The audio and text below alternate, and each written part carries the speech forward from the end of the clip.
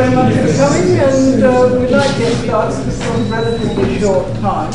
But I see others coming as I speak. We're very, very grateful to Suzi Hall for being here to talk about locating urban migration from census to street. But I think we've lost the census because Antoine, who was meant to be here for the census part of it, is lying in bed with a high fever. So we've got more time to talk about the street, I hope. And Suzi is at Cities in the lecturing department of sociology, and you've been working on the Ordinary Streets project for quite a while now. 2.5 years. 2.5 years. Yeah. Right. And it's always been the same street? It has. So the street in Peckham? Yes, Peckham Rye. And look forward to hearing it. Thank you. Thank you very much. Thank you to Melissa Fernandez for inviting me to speak today, and it's just wonderful to have such a good turnout. I am an ethnographer, so I tend to look at one thing very slowly, which is pretty much what I've done with Riley and Peckham over the past 2.5 years.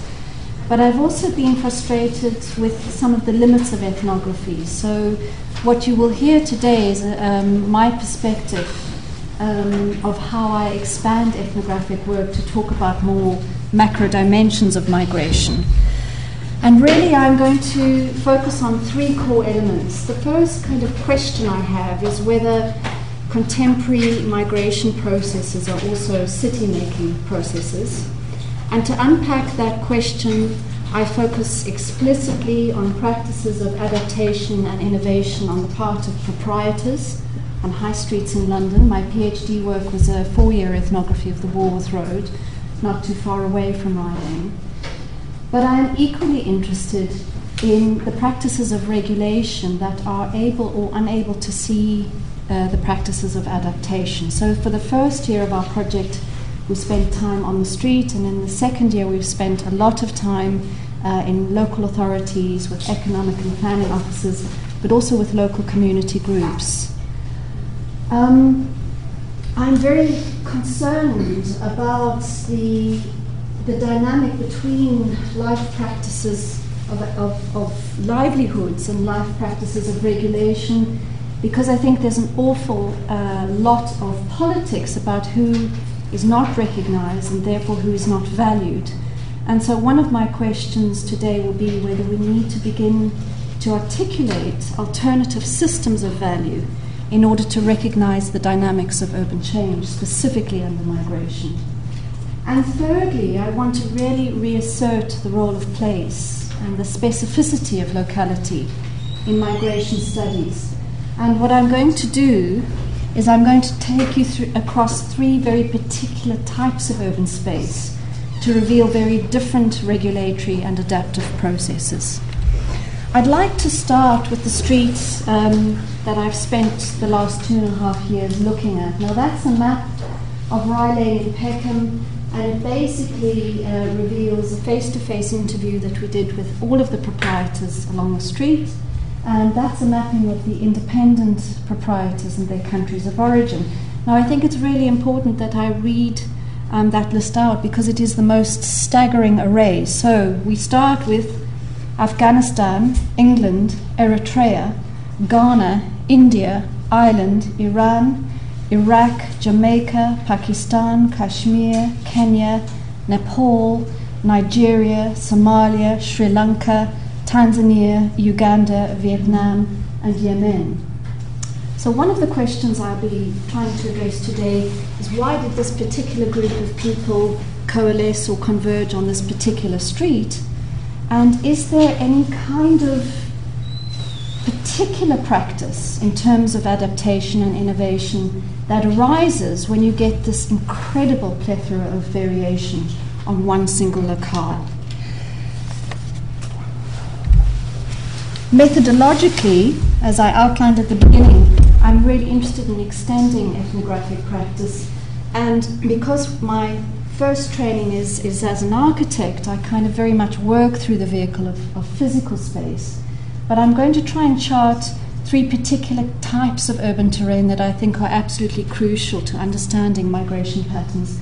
So I'm going to begin with what I refer to as the symbolic city, to really understand some of the macro dynamics of change and the broad patternings of change. I'm then going to move specifically to the streets to try and identify what kind of shared practices emerge within a designated or recognizable area. And then lastly, and certainly not least, I'm going to refer to the intimate city, which is really about face-to-face negotiations, new forms of economic enterprise arising within these micro worlds. So let's begin with the symbolic city, and please forgive me as my partner in crime is missing here, so I'm going to kind of skirt over some of the census material. But I just want to begin really with Ludi Simpson's really important mapping of ethnic diversity in the UK, and this is really the 1991 to 2001 data. But the first fundamental thing that it begins to reveal to us is that migration patterns into the UK are largely expressed as an urban phenomenon. So in the 2011 census data, we know that 41.6 of all of the UK's migrants reside in London. And if we had to add in Manchester, Birmingham, Leicester and Leeds to that equation, we're up to about 2/3 of the migrant population. So if we've got a feature of concentration, this is not just a physical aspect of concentration, but it is also how bodies get concentrated. This is work that Antoine Poucout has done. He's put a working paper online if you're interested in having a look at it. But what he's showing is something really important. So if you arrive into the UK and you're from Sri Lanka, Bangladesh and Somalia, for example, you are far more likely to locate yourself in highly concentrated urban environments. Whereas if you're from Germany, Ireland and Poland, you have a kind of, let's call it migrant capital, if you like, that allows you to spread across villages and towns and across the far more varied landscapes of the UK. And if we look... Sorry, when you say concentration, you mean concentration of that population? Concentration of that population. Yeah. So that population will be tended to locate not only in cities, but also in the inner city of cities. And Antoine has very detailed information on this. So if, for example, we just followed that Bangladesh, Jamaica, Somalia pattern, we would understand that these groups are predominantly located in the inner city of cities and just about hardly at all in rural areas. So the concentration effects are not just spatial, but there's also a highly racialized and ethnicized pattern to concentration. What's interesting if we then go down into London is to understand the phenomenal variation within inner London. So 113 of the nation's 227 nationalities can be found as being well represented in inner London. That's at least having 1,000 representatives. And what's quite interesting, again, is that if we refer back to where people tend to live, we're seeing that particularly among certain groups, there's very particular locale patternings. For example, Nigeria, very much to the eastern end of the city, but Jamaica far more spread across large patches of the north, south and west. I want to then talk about not only the phenomena of concentration, but what happens when we get a large populace coming into the UK precisely at the same time as we're getting incredible economic disparity. So if we trace the Gini coefficient measure across the UK, we're really beginning to see from the red line a marked increase in inequality, and that is also in itself exaggerated by migration effects. So the top 5% of people living in the UK and the bottom 5% is just radical income inequalities. And when we trace that to inner London, we begin to see that the city itself is the locale in which these disparities are most exaggerated. Now this then begins to raise questions of how we begin to think about the allocation and distribution of public resources in a place that's not only receiving tremendous variation of people, but also requiring very different institutional and civic platforms in order to really make the most of their input in the city. So So if we then had to overlay a map of the 10% most deprived wards in inner London and overlay those with Simpson's score of ethnic diversity, we would begin to see a very high correlation between our most deprived areas and our most diverse areas. And again, this speaks a lot to a different kind of public imagination that's going to be required to secure resources and to deliver different kinds of institutional resources. Also, really importantly, the work that's come out of the Centre on Dynamics of Ethnicity in Manchester has begun to show that there's an incredible disruption in ethnic identity, both in households and bodies. So, for example, in the current census data, 1 in 8 households have more than one ethnicity residing within the household, and 1 in 5 people identified with something other than the white British category. So we're seeing a tremendous diversification, not only in spaces, but in households and bodies. So we can begin to conceptualize the locale of the city, something that concentrates migration, that exaggerates some of the features of migration, and particularly in a context where we have tremendous economic disparity, but it also disrupts some of our conventions in terms of how we begin to categorize people and how people categorize themselves. What's really useful, I found, about this scale is the obvious thing that we begin to understand large-scale patterning trends, largely from a domestic or residential perspective. What this scale omits, however, is the absolute crucial dimension of flows. So what we can't capture are intergenerational flows, how people orient when they both live and work in different localities of the city, but also the fantastic transnational flows that are very much integral to all of our lives. I'd like to now move to the street, and for me what's important here is you begin to kind of comprehend a recognizable urban area where recognizable shared intercultural practices are emerging. So I want to begin with this fantastic map developed by UCL, and what's important for me is why look at the street? Well, in the first instance, for me, it's everyone's London. So 2/3 of Londoners live within a 5-minute walk of the high street.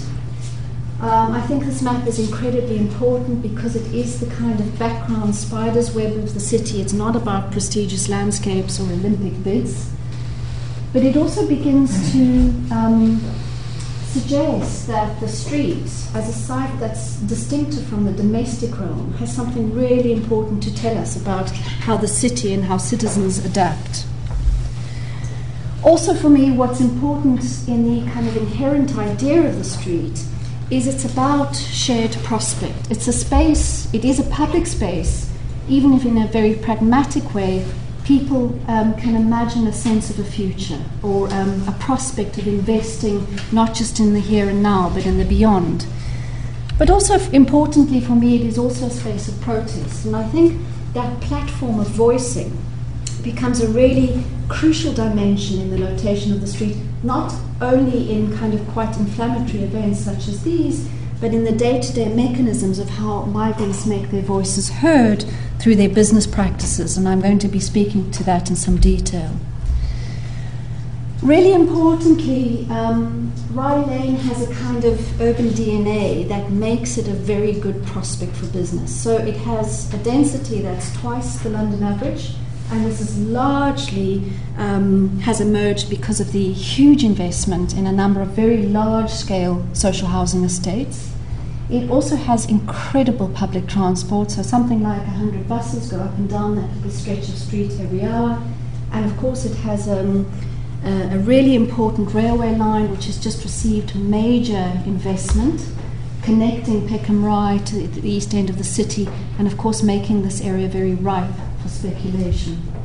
What's really interesting though is when we interviewed the proprietors on the street, they talk about how they enter the city through reading the landscape, and they know in the first week that they're here which are the sites they need to go and look at to test out where they want to invest for businesses.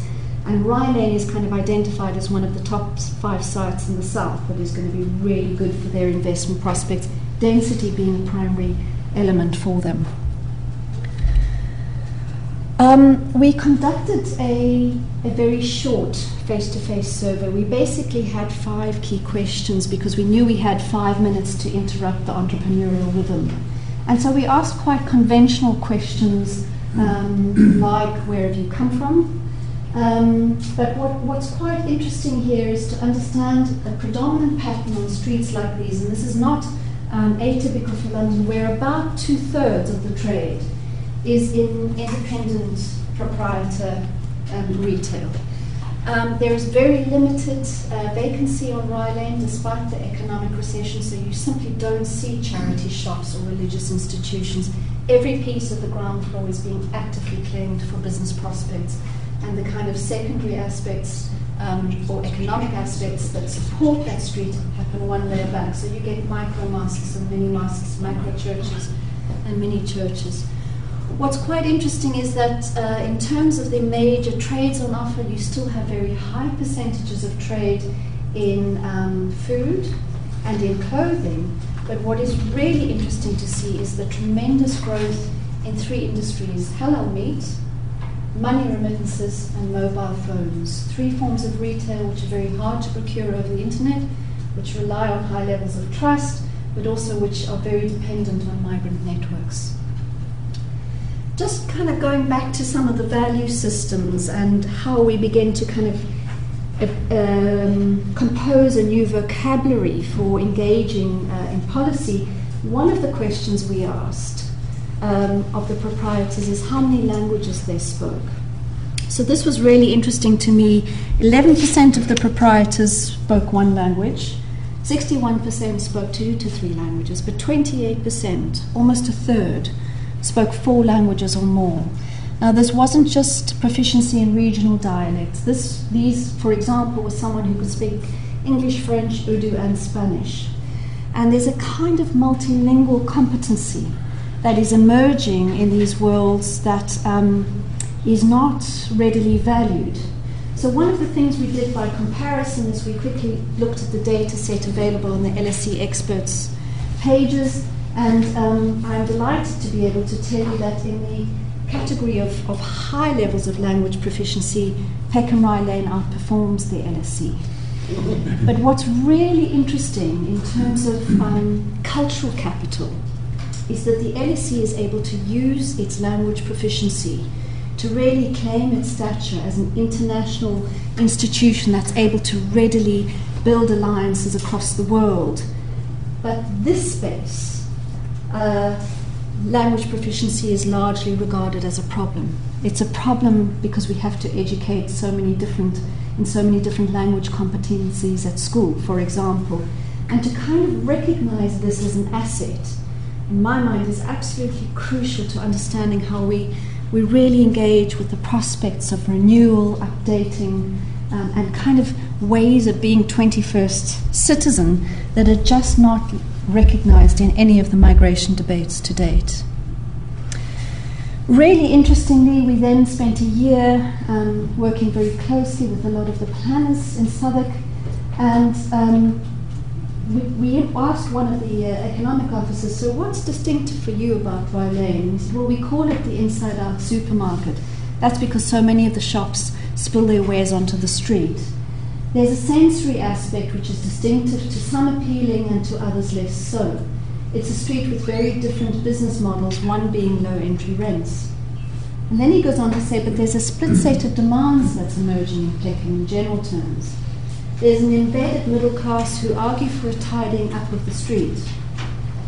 And Rye Lane as a mess is a general attitude with the wish that Rye Lane has more to offer. There's complaints about butchers, but in its own terms it's thriving. And another pressure is the creative types who want to open up bars and galleries. So suddenly this kind of place that's been the problem child of London has become an incredible zone of investment energies. So all the kids from Goldsmiths and from London College of Communication are all wanting to kind of access the nightlife there and occupy the studio spaces one layer back. We've also got a street parallel to Rye Lane, Bellenden Road, which has received high levels of public investment, And it's very much a kind of cappuccino urbanism street. Now, I have to confess that I like a good cappuccino and I like an independent bookstore. But interestingly, it's the model that the council very much regards as a mode of success. And there is very much an inability to recognize different business models and different kinds of retails, despite the fact that it's economically thriving. Now, what's really interesting to me is that the council are about to, well, over the past few years, but it's just going through its final national planning policy stages, the council is about to fundamentally replan the street.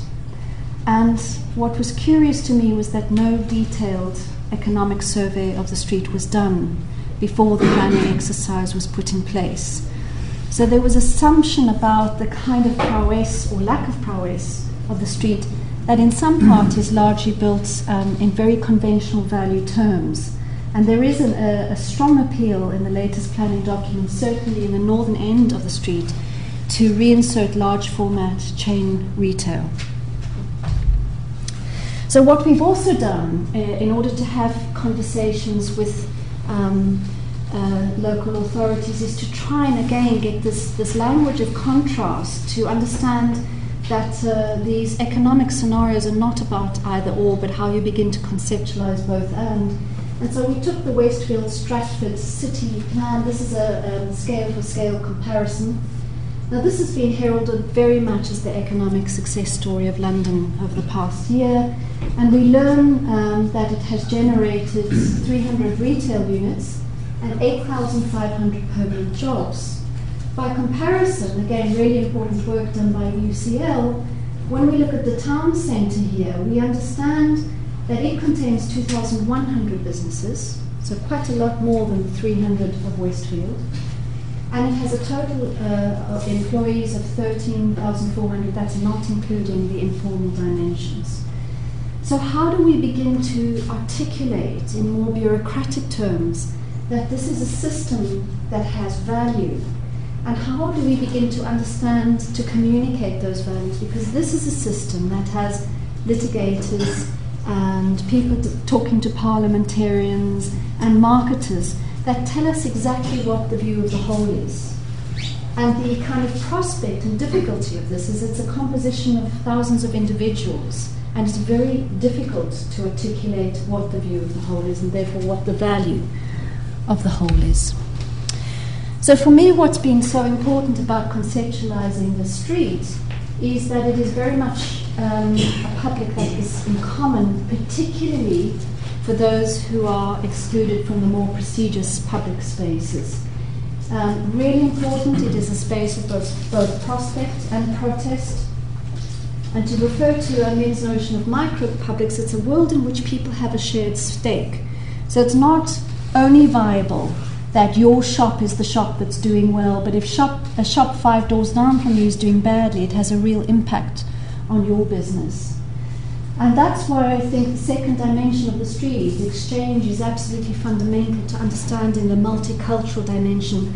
People on the street don't have an ideological view of multiculturalism. They have a very pragmatic view of it. If it's good for business, we'll find a way of making it work and we'll negotiate. But its vulnerability is that it's so kind of fundamentally ordinary, so seemingly banal, something that we've had as part of our urban infrastructure for hundreds of years, that in planning terms it's very much a taken for granted piece of space, and it has so many actors and so many value systems that change and literally, on a street like this, reinvent itself every 24 hours, every week, that it's much harder for the bureaucracies to kind of almost keep up with the dynamics of this reality. Moving on then to the intimate city, something really interesting that we recognized on the street is a pattern that we refer to as mutualisms. Now this is a mapping from 2012, and I'm convinced that if we did the mapping today, it's a trend that would be increasing. But basically, a quarter of shops on Rye Lane have subdivided and sublet themselves into micro units.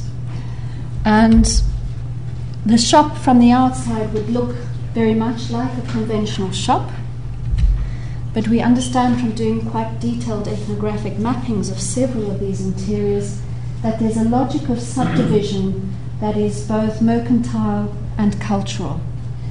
What's interesting in this particular unit is that the subdivisions occur across lines of ethnicity, race, and gender.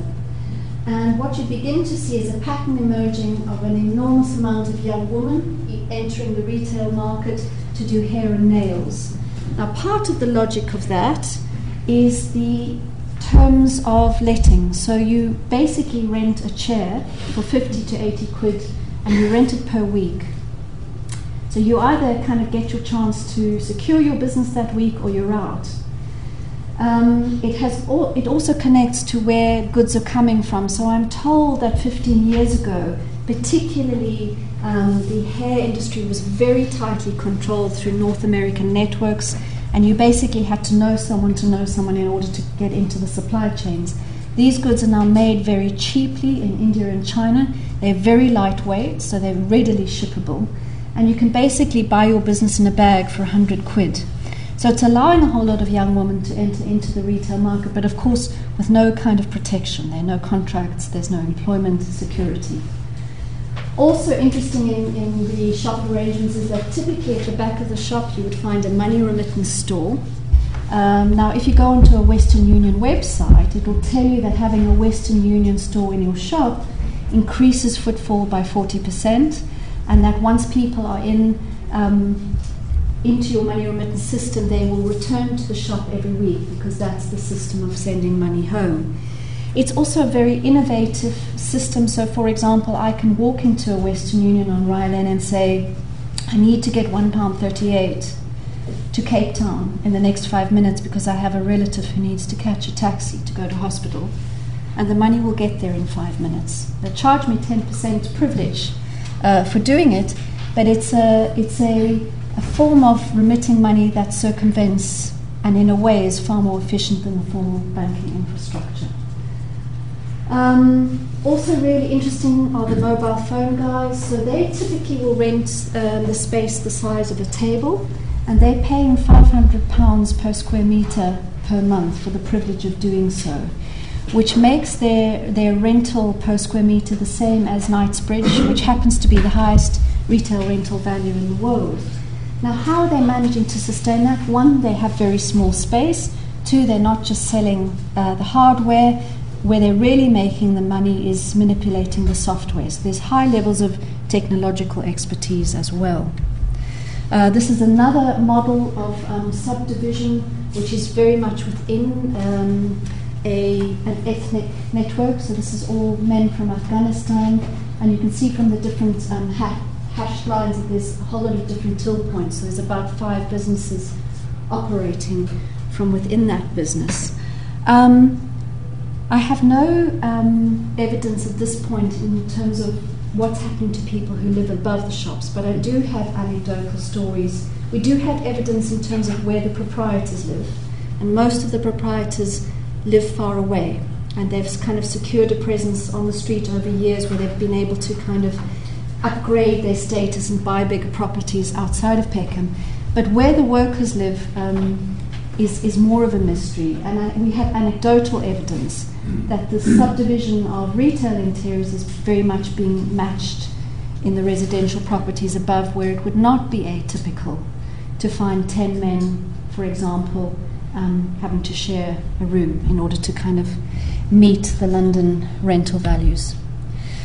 So this is what these shops look like. I like to call this Pride of Peckham because it's kind of the hippest, biggest shop on the street. It's owned by a proprietor who came from Kabul 12 years ago. He started with a shop the size of a table, and it was very important for his business practice that he had the option of a number of stepping stones right from microspace to macrospace to grow his enterprise. And what's also interesting is the different kind of aesthetic and material arrangements. So it would not be atypical to find your SIM cards next to your fresh fish, next to your fruit and veg. And I think this is an aspect that kind of challenges some of our conventions. So, these shops just don't look like shops on Oxford Street. but they have a kind of very different cultural and economic logic that I think really warrants attention, because I think what is interesting is that in the debates about the future of the British High Street, the pursuit has largely been about how can we use technology to animate the street, how can we use new forms of retail, how can we use people to manage areas, and of course the migrant dimension has been totally left out of those discussions. Neil Wrigley's really important work on retail economies reveals, however, that since 2006 there's been a 78.6% increase in independent stores in London, and I suspect that that is very closely tied to patterns of migration. So in interviewing Hassan, who works for one of the fishmongers, he says, I finish, inshallah, I go home forever. I don't want to live here. I earn £8 an hour and I can only work 20 hours a week. Your people are better here, you're European, you can get better work, I'm nothing here. So the story is not just about prowess and ingenuity, it's also about precarity. And of course Hassan has come in to do a master's degree, and he has to kind of very much exist within the conditions of the migrant student visa scheme, which means that he has to kind of find a way of living for £8 an hour for only 20 hours a week. And so he's living in one of those really cramped little spaces above the street, and his existence here over the course of the year has been rather diabolical. Abdul, the local proprietor, the guy who has the biggest shop on the street, says we're busy not because we're making money, but because we're struggling. At this time we need a community worker who can join us and connect us together. In my experience, these things have changed, which were the roadworks and parking restrictions, wouldn't happen if we had a trade association. Now what's really interesting, this was a kind of articulation that came out about 18 months ago, was that someone like Abdul has just, he has a multi-million pound business, but he has no way of exerting any kind of civic prowess or communication or authority to the council. He is simply not heard. And so what he's kind of really getting at here is how these very diverse groups of traders begin to get together to organize a civil platform that not only allows them to deal with the banal aspects of parking restrictions and road closures, but that also allows them to deal themselves into the future prospect of the street. And I think, that is a real question here of what the patterns of civility, what these platforms of cohesion are going to look like when we're talking about people who come from a wide variety of cultural perspectives. And finally, what's been really interesting in dealing with the council is that there's not just willful ignorance about the street. In many respects, there is a real recognition of the street, but almost with that, a frustration at not being able to convert that recognition into something consequential. So a Southwark official says to me, with all this rapid change, there's a real difficulty in defining the role of the local authority. And this guy then goes on to say to me, Suzi, we're really good at dealing with fire and safety hazards, at making sure that the rubbish is removed from the street, but it's really hard to comprehend the speed of this change. And so for me, the interior city is one that kind of really is organized around a shared stake, about common interests. It's, as I said, it's not essentially ideological. It's a very intimate scale of being where you have to negotiate on a day-to-day basis things like how do you share a toilet, who locks up at night, if you're holding thousands and thousands of pounds at the back of your shop in a money remittance store, how do you deal with security? But also quite part of the prowess, but also the limits of this interior space is that it essentially flies below the radar. So if you're simply judging the street from the exterior, which is what a lot of people would be doing, and specifically planners, then you miss the kind of cultural ingenuity that's going on. You also miss some of the patterns of precarity. And so I want to kind of return to the map that I began with, to kind of just highlight a few points that have been so critical for us in engaging in this work. And the first is really to begin to explore with both a systematic but also very detailed approach the everyday world of work, because a lot of the narrative around migration is either around the world of the domestic space or around access to public resources. I think it is also really crucial to begin to recognize the very weak structures of civility that are in place, not only to organize civil society generally in the UK, but a civil society when it's changing so rapidly and when there is sort of all of this cultural diversity to comprehend. And then thirdly, I think we need to really, as academics, if we are to engage in this debate in a more kind of forceful way, to really begin to ask ourselves about what the vocabularies are, so that we can kind of defeat some of this more stereotypical arguments around migration. So how do we talk about, for example, multilingual citizenship? How do we talk about new patterns of ingenuity as well as new patterns of precarity? And finally, how do we begin to recognize the role of the migrant, both in historic and contemporary terms, as being absolutely fundamental to the prospect of a city like London? Thank you very much.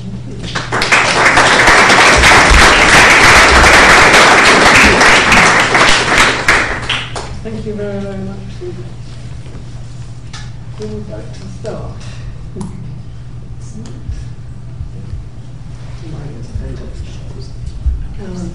Just an observation, I thought it might be useful to sort of dig under the skin of the council rather more.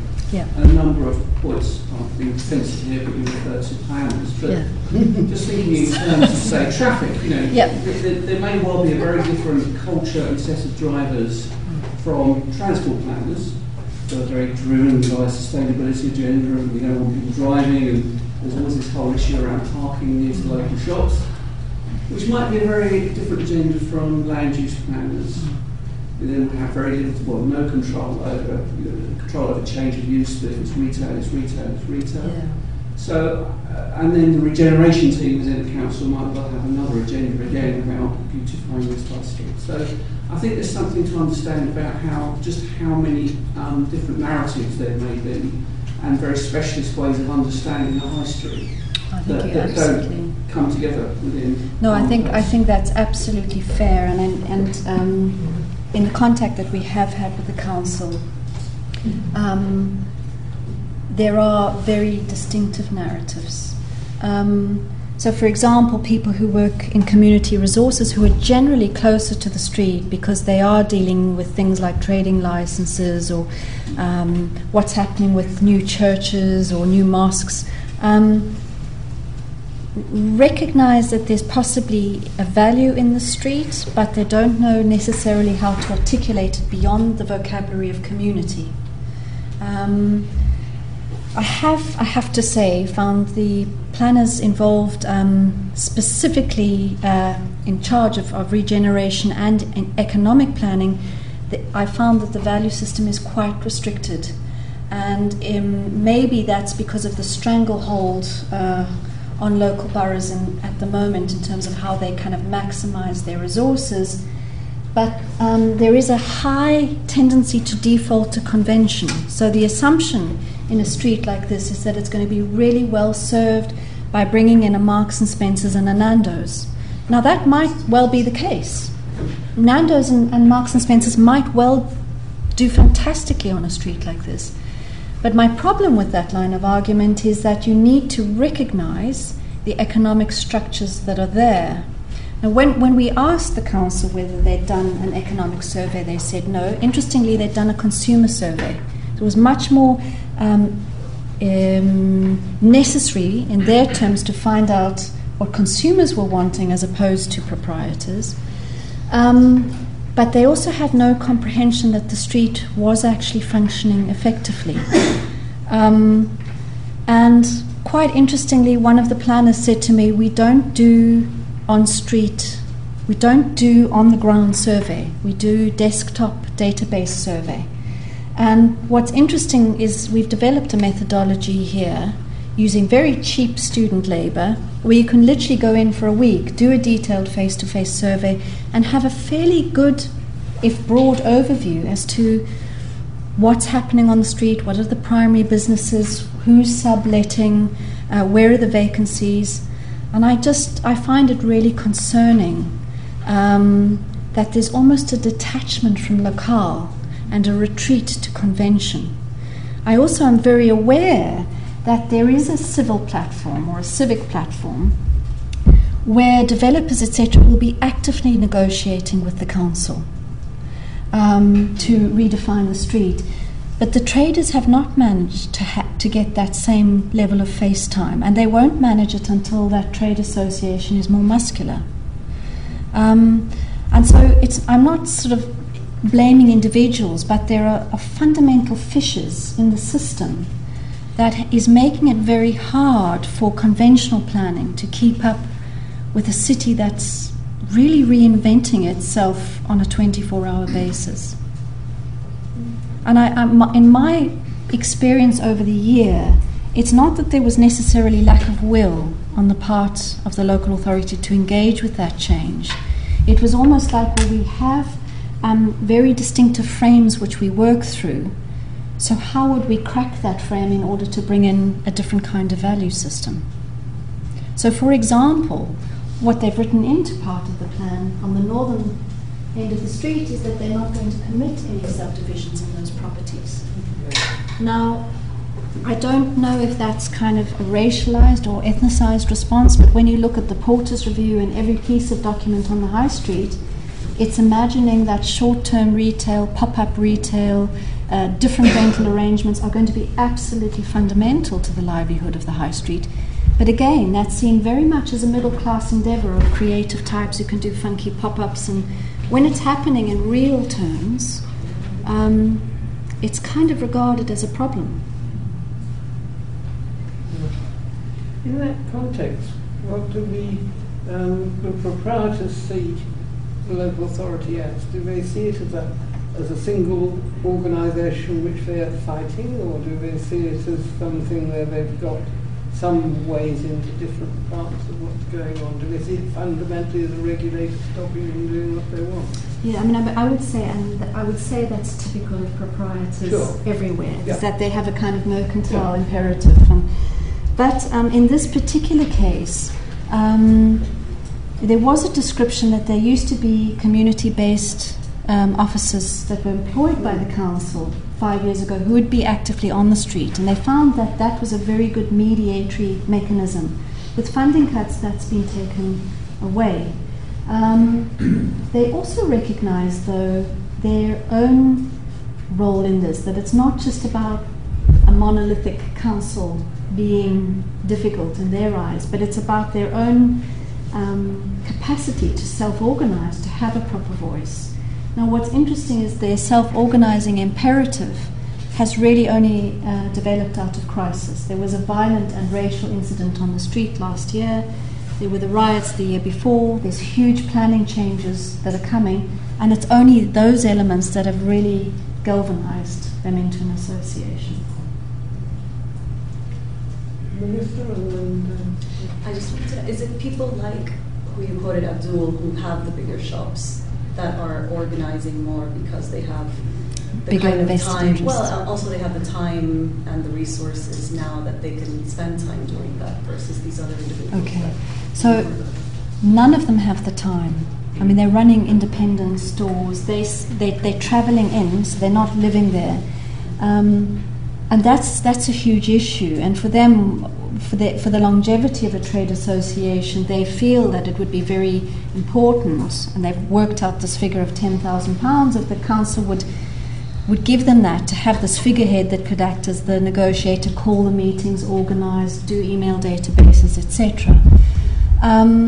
Abdul has been major in establishing the trade association, but what's been interesting is there's also been external links. So there's a very strong community organisation called Peckham Vision with high kind of capacity and capital in organising, and they've been key in this.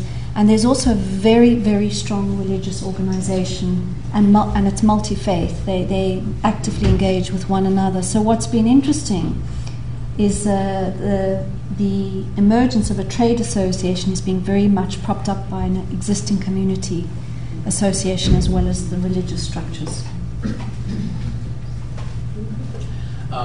That's 2 points which are related. I mean, and the first half of the presentation, which I know was taken partly from your colleague, I'm just interested in whether a similar analysis has been done of the 2011 census data in terms of tracking the changes in diversity, because obviously you focused on 1991 to 2000, and I'm just interested in whether there's been much more sort of fundamental changes given the sort of migration patterns, as far as we know, in the last decade.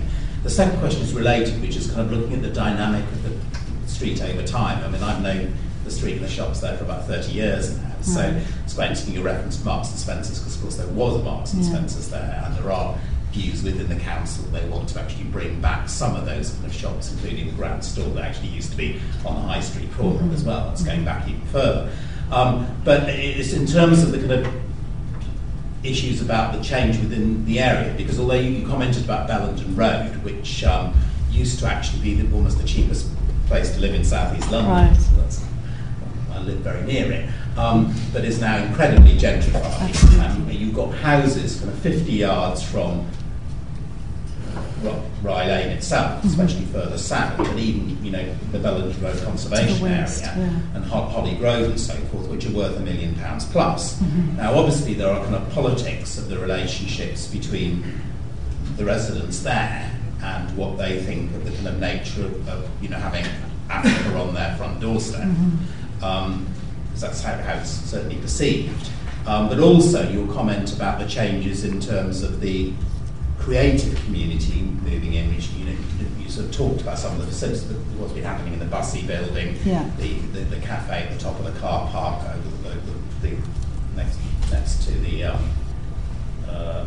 cinema and so forth, the kind of nature of the changes in the area with the cinema moving up market, but the extent to which kind of the creative classes are actually moving to the area, and that in a sense may have kind of negative consequences for the existing occupants. So I'm just very interested in sort of tracking through the dynamic of the change. You've done this for a couple of years after the Walworth Road project, which I think is fascinating, by the way. But you're sort of moving this on in terms of the kind of tracking how changes are happening in the future and the political activities. Well, I would definitely encourage you to look at Antoine Bocut's report and to email him, because he's really getting to grips with very detailed analysis that really shows quite radical shifts from 2001 to 2011. I think what's interesting in terms of the affluence of the area, particularly to the west and south, that has been exacerbated by the transportation investments, is how people articulate living in a cosmopolitan area. So there's been really important work done by Michaela Benson and Emma Jackson under Tim Butler's project, that's interviewed a lot of the residents who live in that area, and they all articulate that for them, being a cosmopolitan being really matters. But the road they regard as some kind of front line to their cosmopolitanism.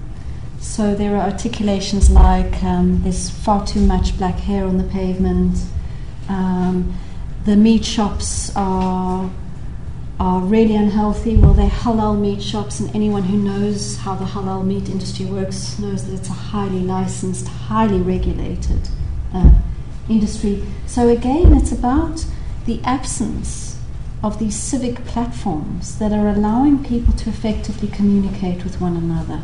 Now again, Peckham Vision is really interesting here, because a lot of the people who are on the Peckham Vision board live in the Bellenden Road area, and one of their primary organising narratives is around heritage. And it's really interesting to me that they're having such productive conversations with the traders, because they realise that there is something really valuable in these new economies, but there's also conversations that have to be had about how people organize, how cleaning is managed, etc. In terms of the creative types, at this point, it's not highly capitalized creative types, it's students. And they've brought a phenomenal nightlife to the area, which in many ways has complemented the kind of daytime real activity of the street. There are minor conflicts around the issue of alcohol, so a lot of the proprietors on the street come from Afghanistan, Pakistan, wouldn't sell alcohol, don't like to see it in the public domain, and of course if you attend any of the kind of rave venues there on a Saturday or Friday, you'll know that it's kind of more than full on. But there are also people who own really important big pieces of land behind the street, like the Bassi building, who are really interested in pursuing a different kind of development where more multi-dimensional aspects such as ethnicity or different forms of creativity could be brought into the development prospect. Whether they end up selling to the highest bidder, we will have to wait and see. But I guess for me it still comes back to how do you get people to effectively communicate? How do you get people to be effectively represented and recognized? And so it's not like there are bad people in this game. There's a whole lot of people with very different invested concerns. The proprietors amongst them, they're highly self-interested. But there should be areas of overlap that could be really productive. And I guess it's how you translate some of those early conversations into projects or initiatives that are actually visible, that can kind of get people to see the benefit of working with one another. Whereas at the moment it's largely about tackling problems as opposed to dealing with prospects. Just wonder where the ward boundaries are, where the ward councillors are, and whether either of those is relevant to your narrative.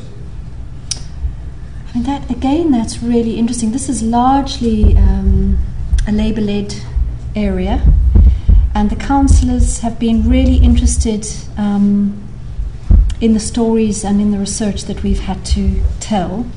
And of course, they're very vocal in this planning process where this plan is being submitted for national review. So the issue is, though, whether that electoral dimension of civility is actually engaging actively with the other dimensions of civility, like Peckham Vision, like the Trade Association. And my sense is that they're not. They're communicating much more effectively with the council. Did anybody try and bid to the Mayor's High Street? They did. Because part of that was meant to be supporting the development of trade associations. They did. And I mean, I have to admit I'm not a general fan of most of the Mayor's regeneration policies, but I think his Outer London Fund projects, specifically on high streets, have been remarkably effective in the sense that they've worked with agencies and with organisations that are local to really kind of reimagine dimensions of civic platforms, different terms of rental agreements, what you do when you have high levels of vacancy. So there's a good steer there that I think is actually quite interesting. But they haven't got any money into it. They haven't got any money. But they have massive amounts of money that have come into the regeneration project. So I think that the station redevelopment for itself has attracted $5 million from the Mayor's office. I'm sorry, Chris. I'm sorry, I apologise for being late, so you know, you caused me to think about my local little suburban high street in Sudbury Hill in Harrow, and I realised suddenly what had been happening, that it was now dominated by Polish food shops and halal meat and Western Union and things that you described. Yeah. And so the majority population goes off to Sainsbury's and Waitrose, but the high street has become the shops for the immigrants who are in the area, serving their special needs. And so I wondered, in a sense, whether what you're talking about is actually generalisable over London, but of course not generalisable to other parts of the country where they haven't got so many recent migrants who will support the high street in the way that Mary Porters and others wanted to continue. I don't know if this is absolutely generalisable, but I would say... I was asking if it's not, I was generalising it. I mean, I do think if you move around London on the top of a red double-decker bus, you will recognise a lot of this landscape in other parts of London. Again, I think it comes back to that question of how, particularly in planning terms, do we articulate a view of a whole? For an organisational device that's essentially about the energy of lots of individuals. And I think that high streets surely have enough depth and space to accommodate these migrant imaginations, and I think it's very important to the future longevity of the high street. But I think it's also crucial that there are other imaginations that are allowed to run with that. But it won't happen if planning, as well as the practices of mercantile interests, happen on a one-by-one basis.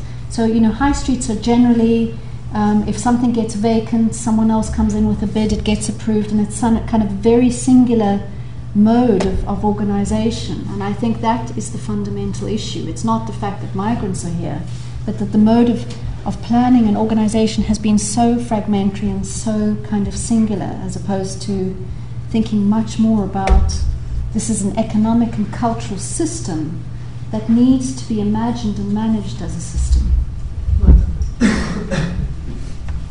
Yes, thank you. I wanted to raise a point which is related to your story about how this kind of quite intimate, careful understanding of these actual economies on the ground could feed into policy-making processes at a London level. Mm-hmm. Now, clearly the Mayor's Outer London Commission plays a role in this, but when you look at the London Plan, which is currently out for review, the latest revision, I would say that its approach to small-scale business is pretty good. Yeah. The planners, I think, do tend to see the retail sector through the eyes of James Lang-LaSalle and the sort of West End consultancy kind of mindset. Yeah. So that big modern retail, big units, local traders are seen as being the indicator of success, as you said. But the kind of messy, squalid activity that you describe, which actually supports an enormous lot of people, is kind of treated as invisible or not very important or not something to be fostered and built upon. And over the past 10 years with the London Plan, we've had some strong representations coming from really just two localities on these issues, from Queen's Market in Newham, which is another threatened kind of multi-ethnic and British-serving market area, and from Ward's Corner Coalition in Seven Sisters in Tottenham, in Haringey, which again is rather simple. But it's not very concerted, it's not very well documented, it's not very well supported yet by academic research and data. And so I'm basically saying I do hope that you and your colleagues in your group will join in this whole business of contributing to the way London economic policy develops, because there's no mechanisms at the moment to do it very well at all. That would be amazing. And I mean, I have colleagues in geography who it would be really important to extend that conversation with, because I'm very weak at understanding the mechanisms of planning. Interestingly, not so much just in London terms, but we've put in a bid for funding to take this methodology to Manchester, Leeds, Sheffield, etc., so that we can also get an understanding of how this is articulated in other cities that are highly populated by migrants. And the study allows for side-by-side analysis of street and of planning mechanisms. But I mean, it's been an interesting year engaging with the council, but also having discussions with the GLA and with people who are working on high street policy. And I think what we've done is agitate the water, but we haven't managed to pop up consequentially because the other dimensions are so strong. So, the large retailers have lobbyists at every turn. And and I think our vocabulary of value is still weak. And I think we really need to find ways of kind of getting to that, to present the case differently. Can I make a related point to Matt? Because that, it's related, yes, but there are other ways. Oh, sorry. So, is it just straight up, because it's partly about the practice. I mean, you were agree. cruel but fair about the planners in the Peckham area thing. It is a very constrained environment they operate in, and they are required to have an evidence base, and that evidence base will, as Mike said, come from the world of the retail analysts in the real estate industry. And it's about quantity, and it's about quantity to a fairly crude level. Yeah. They've got to do it. They've got to produce an evidence base. So in a way, the way into that is to say there's more evidence you've got here about the economic role of the centre. I mean, I think you've got to go to them with your stuff in these circumstances and say, just get away from the straight, crude, because it is very crude and simplistic stuff people do for them, to produce this gap, which means that you've got to have more floor space, and it's got to be big floor plates. Yeah. And I think that's the only way I can see to engage with them, is to say, absolutely agree. the mechanism you're using is very crude. We've got some more sophisticated stuff, and it isn't just touchy-feely. It's about what the economics are here. So as it seems to me, that's the only way in to engage with the local authorities. It isn't just about the GLA level of policy. It's about these people using these extremely clunky analyses as a local level. Yeah. One of the things we've recently asked from the council, which I think is a very important piece of information, is business rates base. So we want to know what the Woolworth Road brings in for a year and what Rye Lane brings in for a year, and compare that, for example, to what Westfield might bring in for a year. And I think that might yield some very interesting economic data about what's contributing to the public purse. But I absolutely agree. Okay. Sorry. Suzi, how much the deregulation of the occupation of the high street has influenced the porousness of the space? So what I'm thinking is, if the space has been appropriated in a porous way and in an innovative way and in a very spontaneous way, then how much of it depends on the lack of regulation that has been for that high street? So maybe when thinking about planning and delivering policy, how much of porousness can be introduced into a document? That's a really good point, and it's really interesting to look at, for example, how local authorities regulate markets, as in street markets.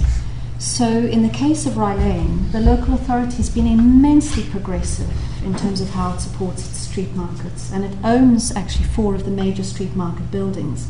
But it's also been very proactive in allowing people access to pavement space. The street at the moment is not highly regulated, and I think it has allowed for a whole lot of legal and illicit activities, combinations of things that are innovative but also that might threaten fire and safety regulations. But what is emerging, really importantly, is the high demand in a city like London for micro space, whether it's micro residential space, micro retail space, and how do we begin to kind of reimagine that and its regulatory devices is a key question. There was a question at the back there, I thought. Did you?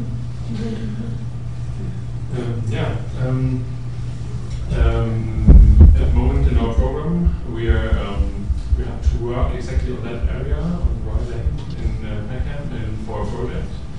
And one of the policies that is proposed in the area action plan for the street was also to restrict hot food takeaways for the future, which are at the moment which there are a lot of on the street right now. Would you also describe it as a kind of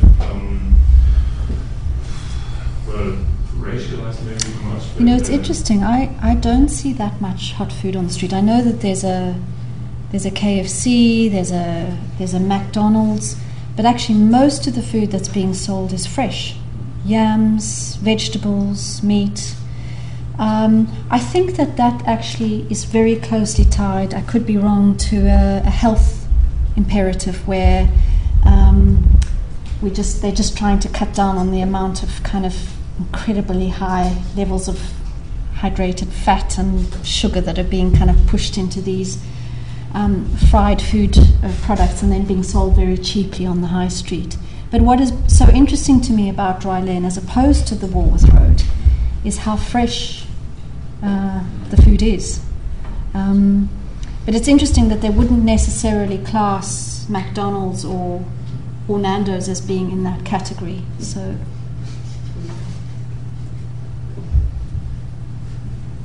I wondered, Rye Lane is not unique.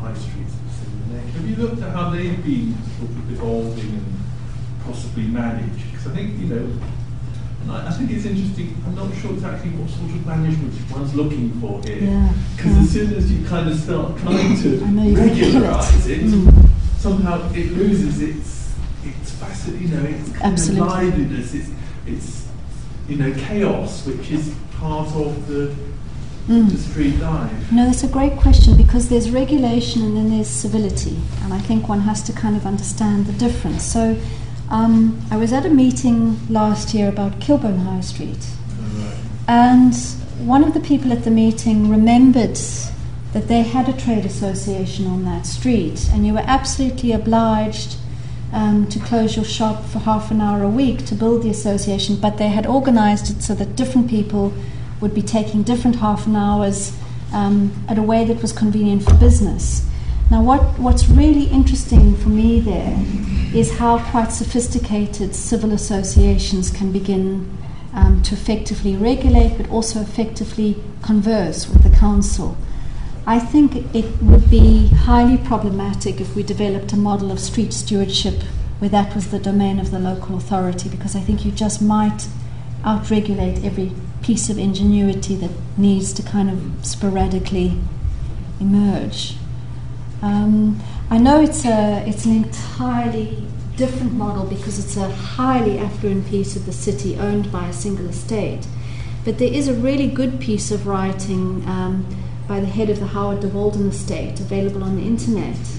And what I think is really interesting in that piece is how he gets to asked to manage the streets 15 years ago when it was really battling. And he understands that the street is both an economic and cultural system. And if you don't have both dimensions, you just don't have a proper street. And so he begins to organize the street where larger platforms like Waitrose would cross-subsidize some of the smaller independent platforms. He clusters the independents one level back because he knows that when you cluster, you get more of a destination impulse. He actively works with the housing associations one level back to kind of organize a summer market. And I think it's really interesting when you look at the dimensions of civil organization that are possible alongside economic organization, then there's a lot of imagination that can be yielded when you begin to think about the street as a whole and not just as an economic prospect. I'm desperately trying to think of any truly independent stores on that street. I know. But they've been moved into the side streets. Yes, and even there, the bookshop is hard.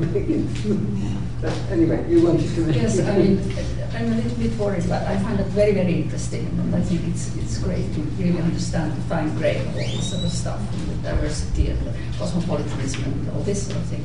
But it seems to me there is a bit of a polarization. On the one hand, the bad planners really don't understand, and they're stubborn and they're boring, they're old-fashioned. And then on the other hand, all this life, which is fantastic. Well, you mentioned in passing over-occupation about the shops. Mm-hmm. You mentioned, I think hygiene, plus minus, there's also some bits. Once you have got regional disease, you may have a problem, stuff like that. So I think the balance is not just, on the one hand, let them do what they want. The exploitation within these ethnic minorities. I mean, I know a little bit of the work I did in the East End a long time ago, like the Bangladeshi community in Pakistan, in Brooklyn and so on. I mean, it was absolutely horrendous. I mean, it was worse than at all, really. So I think, how far do you think it's just so colourful, and henceforth you don't care because it's life and dynamics and so on. So I would have thought that there is some kind of, I'm really not a bureaucrat who likes to say no, but I do feel that one has to take into account that dimension as well. Not trying to push them out, of course not, and give it over to Marks and Spencer, but that within this type of fantastic positive dynamic also say, well, what are the kind of limitations to exploitation of workers? I mean, you mentioned students who can't survive on this income from, and so on. I mean, I'm sure there's plenty other stories if you scratch, but also exploitation of women in particular. So again, I think this is an important role. If this is not Bangladesh or Kabul, this is London. So I think there are certain kind of values which are also, which I feel, equality of protection of children, etc., which I feel is also important to incorporate as one of the dimensions. No, I absolutely agree. I mean, there are all sorts of fragilities and tensions on a street like this, but I think, the issue is not whether the council is inept and the street is corrupt. The issue is how you get the council and the street to converse. And I also think if you had to do kind of detailed analysis of how Tesco's contracts its workers, you would also find huge levels of exploitation, etc.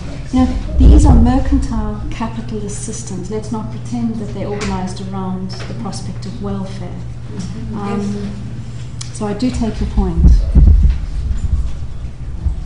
Final question or comments?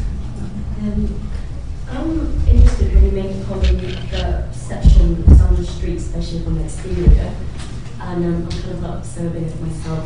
I live in Streatham, it's a very diverse street, and it's the issue of race concentration and perception of someone who's not in that race. So you mentioned that on the brother earlier, where Somali and Jamaican tend to concentrate, and one section of Streatham where I've seen is actually, I went there last Saturday. It's a very small stretch, only 5-6 shops, of restaurants, only full of men, and it's like even the females are like seat and the segregated kind of curtain wall, and I found out the people who are actually walking down that street, there's absolutely no further down the street on Streatham High Street, completely different people walking down the street, and I feel that that's actually like created a segregated space within the high street itself.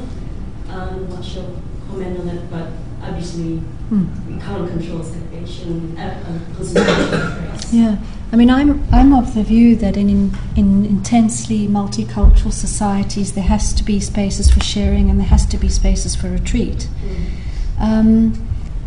I'm most interested, however, in streets where there's a high level of overlap of very varied ethnicities and races.